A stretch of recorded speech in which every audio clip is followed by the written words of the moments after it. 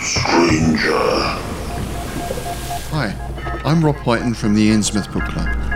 Join me and my fellow guide John Chadwick as we take you on a fortnightly tour of Innsmouth. We visit places such as the Picture House, the Library and Innsmouth Museum to discuss all aspects of weird fiction, whether it be book, film, music, TV or art. As well as that, we stop over at the Gilman House to have a chat with a resident guest. That includes authors, artists, musicians, in fact Lovecraftian creatives of all types. You can find our free shows on Patreon, and there you can also sign up as a patron, which brings you bonus content, plus a monthly PDF copy of Innsmouth News, which features articles, author spotlights, all the latest news and reviews, and more. You can find us at patreon.com/InnsmouthBC. We hope to see you soon, because remember, Innsmouth isn't just a place, it's a state of mind.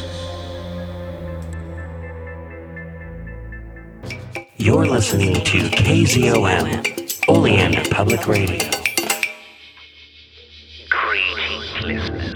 It is I, TV Spitzer and Farmer Dave, here once again to talk to you about the Cthulhu mythos, its books, its monsters, its unfortunate human casualties, its timeline in general, and even its tangential bits, like the dreamlands or things of a weird nature that are Lovecraftian leaning.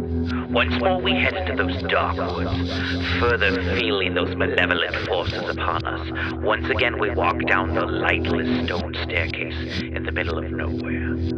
You're listening to KZOM. The Destroyer by William Merriam. Part 2. At last Parker did sleep, to awake shortly after daylight. He got a hasty breakfast and took an early train to New York. When John Cartwright, a shrewd and kindly man, well advanced in years, arrived at his office, Allen Parker was right there waiting for him. Cartwright had shown a real affection for the younger man, a paternal interest. He beamed, as usual, until he sat down with the new drawings. Slowly the smile faded from his face. He went over them twice, 3 times, and then he looked up. "My boy," he said, "did you do these?" "Yes." "Do you know that you are turning a delicate and beautiful romance into a lascivious libel on the human race?" "It is being done," replied Parker in a low voice, "and I can't help myself." "What do you mean by that?" "I mean that when I start to draw Madeline, my hand produces that woman of Babylon. The writing is just as bad. It's full of sneering hints, double meanings. I shall destroy the stuff. I've been to see a psychoanalyst." "Ah," thoughtfully. "Perhaps you're tired, Allen. Why not take Betty for a sea trip? There'll still be time for fall publication." "I'm going to try everything possible. I'd rather be dead than do work like this." When Parker left his friend he was somewhat encouraged. After the first shock, Cartwright had been inclined to make light of the difficulty, and by the time Allen Parker reached Pine Hills his stride had the usual swing and snap. He ran up the steps of his house and burst into the living room with a smile. Betty was sitting by one of the windows, her hands lying relaxed in her lap. She turned a somber face toward her husband, and spoke before he had time to say a word of greeting. "You knew that Cordelia Lyman died a short time ago, didn't you?" "What's that?" exclaimed Parker, bewildered. "Lyman? Oh, the old lady down the street who left her money to found a home for aged spinsters. What about it?" "But she didn't leave her money to found a home for aged spinsters, Allen. She had said she was going to, and everybody thought so. Her will was admitted to probate, or whatever they call it, yesterday. She left $500,000, all she had, to Dr. Friedrich von Stein, to be used as he thinks best for the advancement of science." "Good heavens!" Parker stared. "Why didn't I know she knew him? He'd only been here a week or so when she died." "There isn't a flaw in the will, they say. You can imagine that Pine Hills is talking." "Well," said Parker philosophically, "he's lucky. I hope he does something with it." "He will," replied Betty with conviction. "He'll do a great many things." Parker told her of his interview with Cartwright, but she seemed little interested. He did not try to work that day, but after he had put the offending drawings and manuscript out of sight, he wandered, read, smoked, and in the evening persuaded Betty to take a moonlight walk with him. They passed the house of Dr. von Stein, from which came a faint humming that sounded like a dynamo. Across the street the church was alight for some service. Triumphant music drifted to them. The moon hung above the spire, with its cross outlined darkly against the brilliant sky. The windows were great jewels. Betty drew a deep breath. "Sometimes, Allen," she said, "I feel like praying." "You are a beautiful prayer," whispered Parker. She walked close to him, holding his arm, and repeated softly, "Are not two prayers a perfect strength? And shall I feel afraid?" But that was the end of that mood. By the time they arrived home, Betty was again the strange, aloof, cold, slightly hard woman of the past few days. Again depression settled upon Allen Parker. The next morning he breakfasted alone and went directly to the studio without seeing Betty. Sun streamed into the room. The pencil moved swiftly. For a brief time Parker thought he was himself again, as Madeline grew upon the block of paper. But the end was terrible. The last few strokes made her grotesque. This time the woman he had drawn was not merely evil. She was a mocking parody of his heroine. He threw drawing and pencil across the room. But no real artist can be discouraged short of death. He went to work again and labored until luncheon time. The results were no better, although they varied. Now it seemed that some malevolent power was playing with him, torturing him to the accompaniment of devilish laughter. He was haggard, and actually stooped of body when he bathed his face and went down to the dining room. From across the table, Betty regarded him curiously. "Fleming Proctor shot himself last night," she announced calmly. "This morning they found him dead in his office." "Proctor? You don't mean the president of the Pine Hills National Bank?" "Yes." The expression of Betty's face did not change. There was a note saying that he was sorry. It seems he'd made a large loan without security to an unknown person, and the bank examiner was coming today. Proctor said he couldn't help what he did. The note was confused, as though he were trying to tell something and couldn't. They think his mind must have given way, particularly as they can't trace the loan, although the money is undoubtedly gone. "That kind of thing doesn't happen." Parker was stunned. He had known Fleming Proctor and liked him. They met often at the country club. Proctor was honest and a fine businessman. "It did happen, Allen." "I'd like to know more about it." "That would have been a case for Dr. von Stein to take in hand." "Perhaps," said Betty in a voice like ice, "but I'm more interested in finding out how soon you are going to return to normal. Frankly, I'm beginning to get bored." Without a word Parker rose and left the room. Never before had his wife hurt him like this. Doubly sensitive just now, he was suffering alone in the studio when the telephone rang. "Dr. von Stein speaking. Are you better, Mr. Parker?" "Worse, much worse." "Then come to my house this evening at 9. May I expect you? And alone?" "Yes." There was much Parker wanted to say, but he choked the words back. "I'll be there, and alone." "I shall be ready for you. Goodbye." Allen Parker hung up the receiver. He did not leave the studio again until evening. As Parker approached the house of Dr. Friedrich von Stein, he saw that the church was lighted as it had been the night before. In a clear sky the moon rode above the spire. He paused to let his glance sweep up along the beautiful line that ran from earth to the slender cross.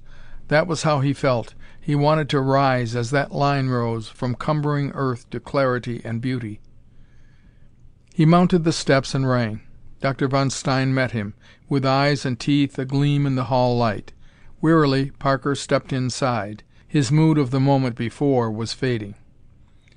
"Go upstairs to my laboratory, if you please," said the doctor. "It is best that I see you there, for it may be that you will need treatment."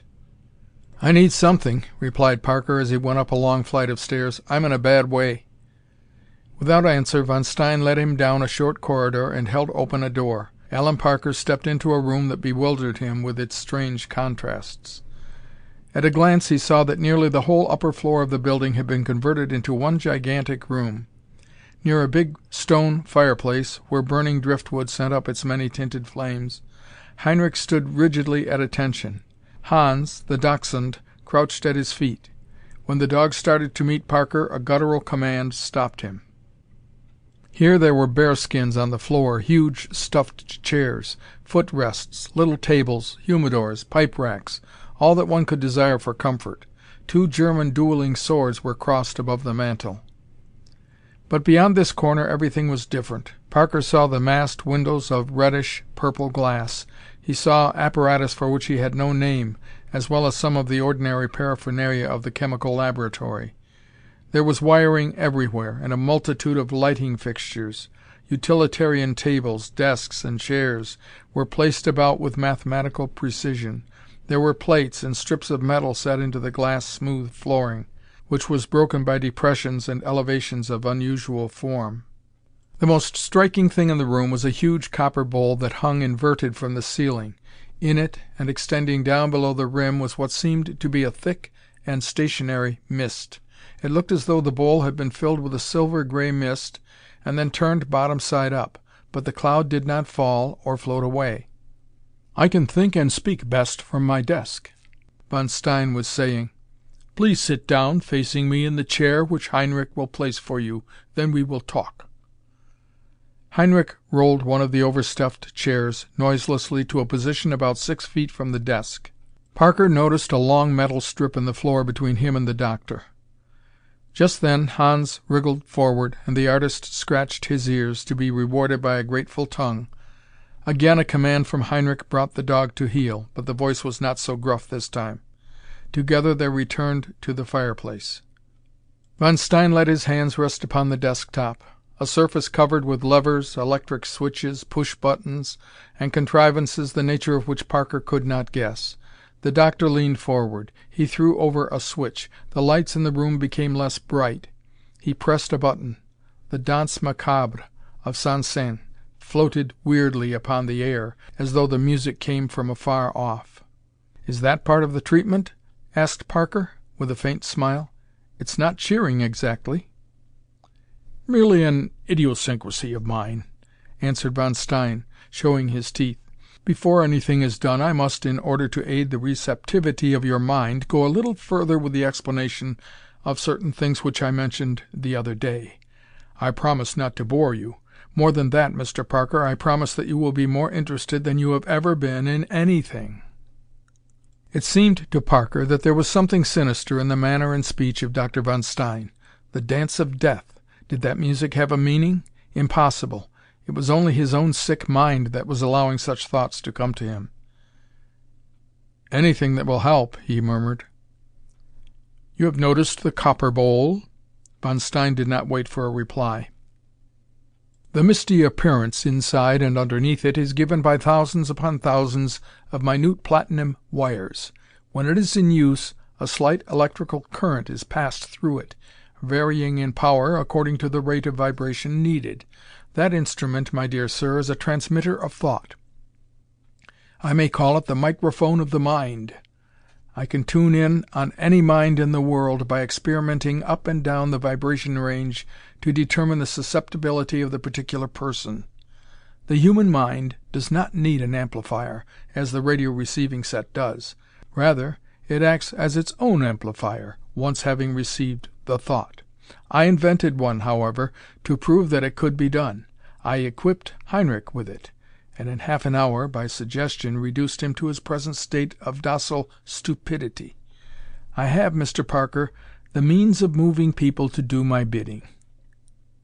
Von Stein stopped abruptly, as though for emphasis and to allow his astounding statements to take effect. Parker sat stunned, struggling to grasp all the implications of what he had just heard. Suddenly they became clear. He saw events in order and in relation to each other. "So that's how it was with Cordelia Lyman," he cried hoarsely, leaning forward. "And it was you who had that money from Fleming Proctor." "You are not unintelligent," remarked Dr. Von Stein. "Better that science should have the Lyman money than a few old women of no particular use. As for Proctor, he was a fool. I would have protected him." "And my pictures, my book?" "I can cure you, Mr. Parker, if I will." "And anyone is at the mercy of this man," groaned Parker. "Not absolutely, I'm sorry to say," said the doctor. "The action of thought on the human consciousness is exactly like that of sound on the tuning fork. When the mind is tuned right, we'll say for illustration the lower vibrations are not picked up out of the ether. But as few minds are tuned right, and as all vary from time to time, I'm practically omnipotent." "You have changed the nature of my wife." Parker was getting hold of himself, and he could speak with a degree of calmness. "That is a worse crime than the one you've committed against me directly." "Mr. Parker," said the doctor impressively, "you are in a web. I am the spider, you are the fly. I don't particularly desire to hurt you, but I want your wife. This is the crux of the matter. She is the woman to share my triumphs. Already I have aroused her interest. Give her up and you will continue your work as before. Refuse, and you will lose her just as certainly as though you give her to me. For, my dear sir, you will be insane in less than a month from now. I promise you that." Allen Parker was not one to indulge in melodrama. For a long moment he sat looking into the black eyes of Von Stein. Then he spoke carefully. "If my wife of her own will loved you and wanted freedom, I'd let her go. But this is a kind of hypnosis. It's diabolical." "Who but the devil was the father of magic?" asked the doctor cheerfully. "Hypnosis is unconsciously based on a scientific principle which I have mastered. Repeated advertising of a toothbrush or a box of crackers is mild mental suggestion. Hypnosis, if you will. My dear fellow, be sensible." "Sophistry," growled Parker. Von Stein laughed. He moved a lever upon a dial and a sheet of blue flame quivered between them. With another movement of the lever it vanished. "I could destroy you instantly," he said, "and completely, and no one could prove a crime. I shall not do it. I have no time to be bothered with investigations. Think of the fate I have promised you. Think, and you will give her up." "I shall not." Parker wiped cold drops from his forehead. The doctor frowned thoughtfully. "I'll intensify her desire to come here tonight," he said. "She, herself, will persuade you." Parker set his fingers into the arms of his chair as Von Stein rose and walked to the copper bowl. He stood directly under it and put on goggles with shields fitting close to his feet. At the pressure of his foot, a table-like affair rose from the floor in front of him. This, like the desk, was equipped with numerous dials, buttons, and levers. Von Stein manipulated them. The great cap of copper descended until his head was enveloped by the mist of platinum wires. A faint humming grew in the room. A tiny bell tinkled. "The connection is made," murmured Von Stein. He lifted a hand for silence. Then his fingers leaped among the gadgets on the table. After that came a brief period measured by seconds of immobility. Then the table sank from view, the copper bowl lifted, and Dr. Von Stein went back to his chair. "She will be here shortly," he said. "If that does not change your mind?" He shrugged. Parker knew what that shrug meant. He searched his mind for a plan and found none. Better die fighting than yield, or risk the vengeance of Friedrich von Stein. If he could get the doctor away from the desk where he controlled the blue-white flame, there might be a chance to do something. Von Stein was by far the larger man. But Parker had been an athlete all his life. If "That mass of copper and platinum," he said tentatively, "will make you master of the world." "My brain, my intelligence, has made me master of the world," corrected Von Stein proudly. He was touched in the right spot now. "You have not seen all." He sprang up and went to one of the tables. From his pocket he took a piece of paper and crumpled it into a ball, while with the other hand he made some electrical connections to a plate of metal set into the surface of the table. Next he placed the wad of paper on the plate. Then, standing at arm's length from the apparatus, he pressed a button. Instantly the paper disappeared behind a screen of the colors of the spectrum from red to violet. The banded colors were there for a minute fraction of a second. Then there was nothing where the paper had been on the plate. Von Stein smiled as he stepped away from the table. "The electron is formed by the crossing of two lines of force," he said, "and the interaction of positive and negative polarity. The electron is a stress in the ether, nothing more, but it is the stuff of which all matter is made. Thought is vibration in one dimension, matter in two. You have just seen me untie the knot, dissociate the electrons, or what you will.